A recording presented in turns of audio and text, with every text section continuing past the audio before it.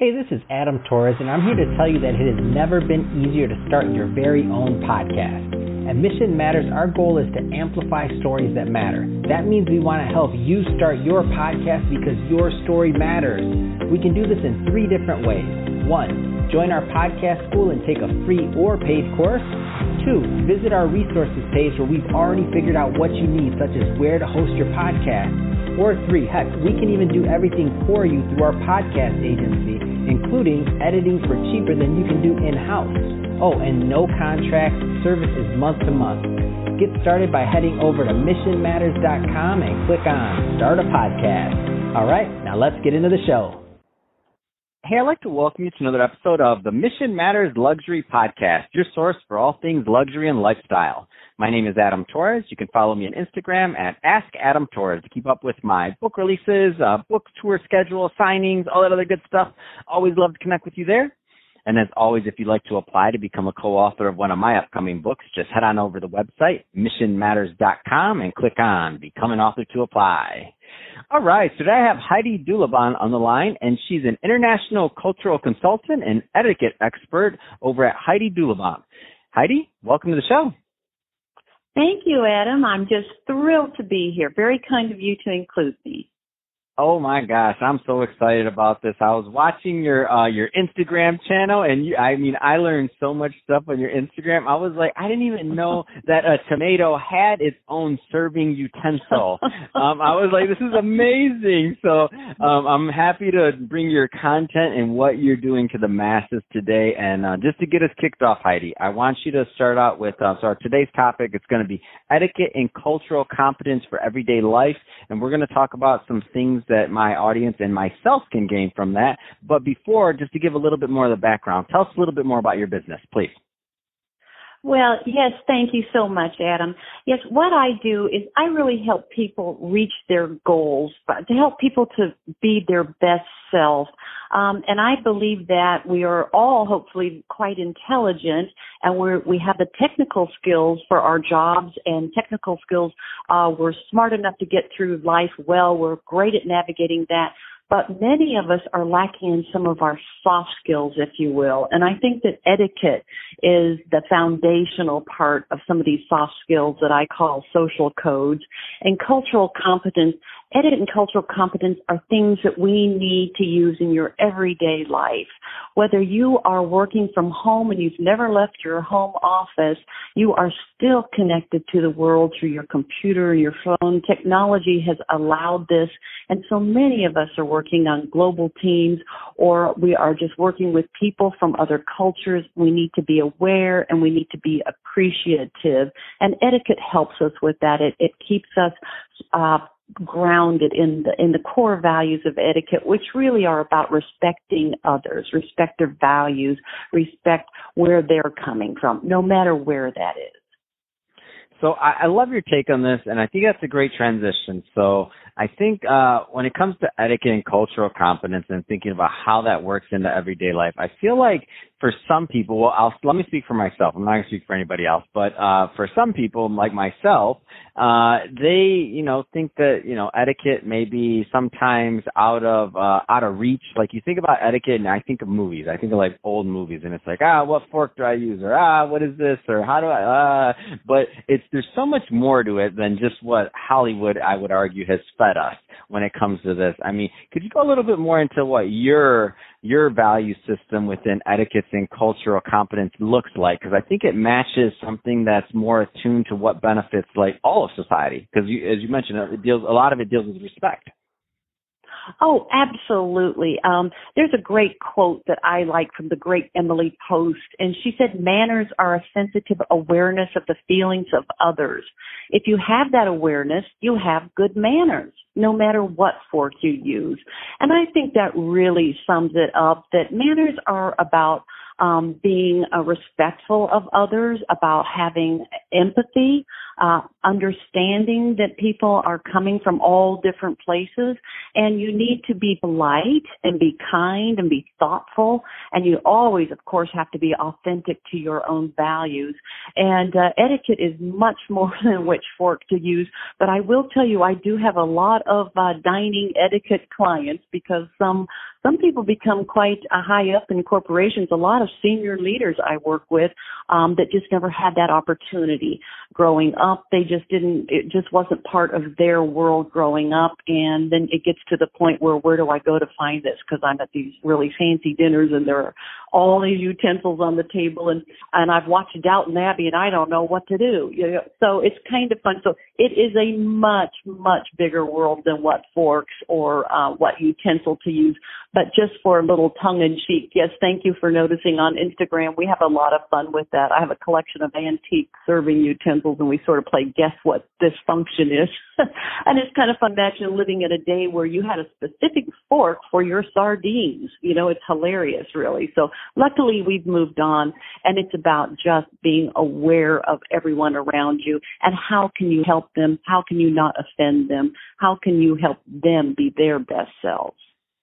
And I do like that you bring up the because when I say things like use a fork or not use a fork, it is important to know that. And I don't especially when you're talking. So I don't want to glance over it. I just feel like sometimes people only think about that, but I do think that whole part of it is important, because it just you have to, if you're an executive, you're at a high level, you have to you rise to the occasion when you're at work or when you're doing other things or when you're building your brand. Otherwise, you wouldn't have gotten to that level. Like, you didn't accidentally get in that CEO seat.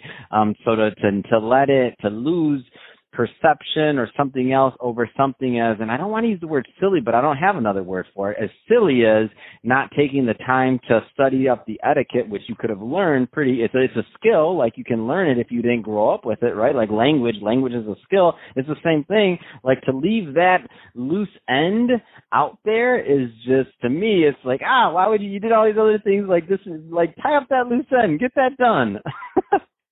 Oh, absolutely. It's so true. I have worked with so many people that are managers or middle managers that have been passed over, and they are as smart or smarter than their peers. They have the technical ability equal or more than their peers, but they're lacking in what we call social skills, or the new term is non-cognitive skills.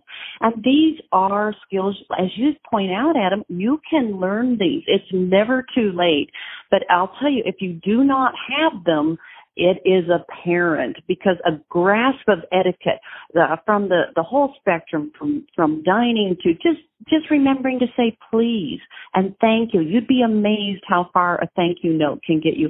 Some of these seemingly small things that can set you apart. And my whole take on etiquette is it gives you the confidence. Once you know how to do things, that then you have the confidence to go out and do what you're really there to do. Show off your technical abilities. You're the best coder in Silicon Valley. Show them that. You now have the confidence that if you're at a dinner or you're at a business lunch, one day we all will be again, you will not be intimidated by the table setting. It will be second nature what to do, which is your bread plate, which is my water, and they get it all mixed up. And then I worked with a client who became so flustered.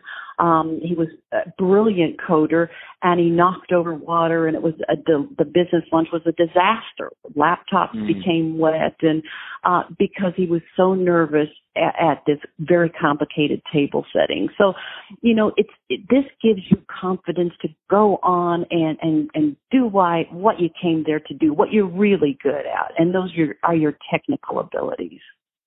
Oh, that makes so much sense. And to me, again, I guess it's the low-hanging fruit. Like, that coder did, and not to pick on him at all, but the amount of work and expertise and like things that went into getting to that table It's not an easy thing, not an easy task, right? And to get to that table and to not maybe, you know what I mean, like that. But obviously he had the site afterwards to work with you and to do these other things. So he did what he had to do. But for some of the people listening, because I'm a big advocate of what we're talking about today. For some of the people listening that know that they're maybe lacking in that end, for whatever reason, doesn't matter. But for whatever reason, it becomes an opportunity for you to tie up that loose end, because when that opportunity does present itself, you don't want to be scrambling. Like, this is something, again, it's a skill. It's like saying, oh, tomorrow if I needed to know XYZ language and tomorrow I get an opportunity to go out to go, do business in that country and I don't know a single word of it, you're not going to learn that in a day, probably. Like, if you kind of knew you were prospecting XYZ country ahead of time and you had some leeway like you do right now, if you're listening to this and you know you're lacking in that area, then it's like, well, start now, because you don't know when that call is going to come or that opportunity. Oh, absolutely. And as the world becomes flatter, meaning that we are communicating instantaneously around the world. I was communicating yesterday with people in Muscat, Oman, and in Brussels, Belgium, and I am sitting in my home office in Tennessee. So we are all instantaneously connected, and yet we are all very different, and that's the beauty. We need to celebrate these differences, but yes, make an effort, research the culture where people are coming from, and you will learn a lot, and you will understand when some cultures say yes, they mean no, and you will understand that sometimes silence in some cultures is flattery. And in other cultures like ours, we might say, "Oh my gosh, I'm a huge flop. This is going nowhere. They're not saying a thing."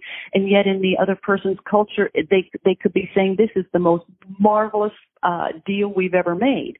So you've got to be culturally aware. And so many of us are working with global teams. We are working with people from just all over. My next door neighbor here in Tennessee is from Amsterdam. She's lovely. And so I understand she's a little direct, and that's great. It's the culture, and we never want to stereotype.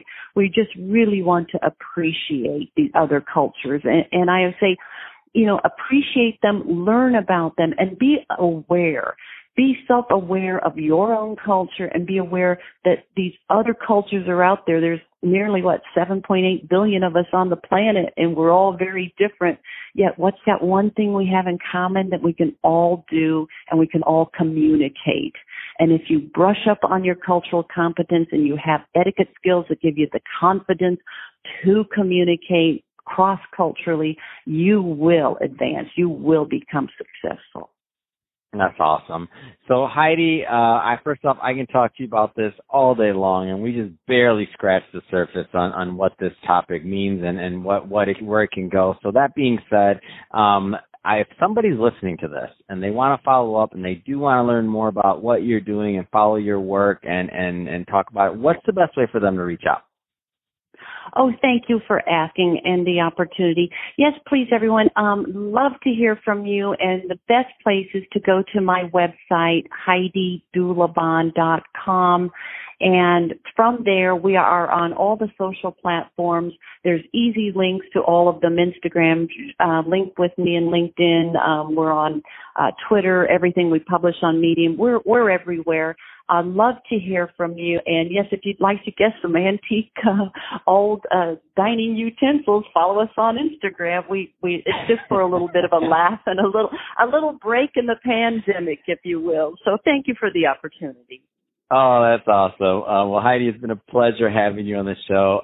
Great having you here. And to the audience, as always, thank you for tuning in. Hope you got a lot of value out of this. If you did, don't forget to subscribe to the podcast, leave me a review on the Apple iTunes Store. And if you're watching this on our YouTube channel, Mission Matters Luxury, definitely give us a subscribe there, but also leave us some comments on the video. Love to know what kind of projects and things that you're working on. And Heidi, thanks again for coming on the show. Thank you so much, Adam. All the very best.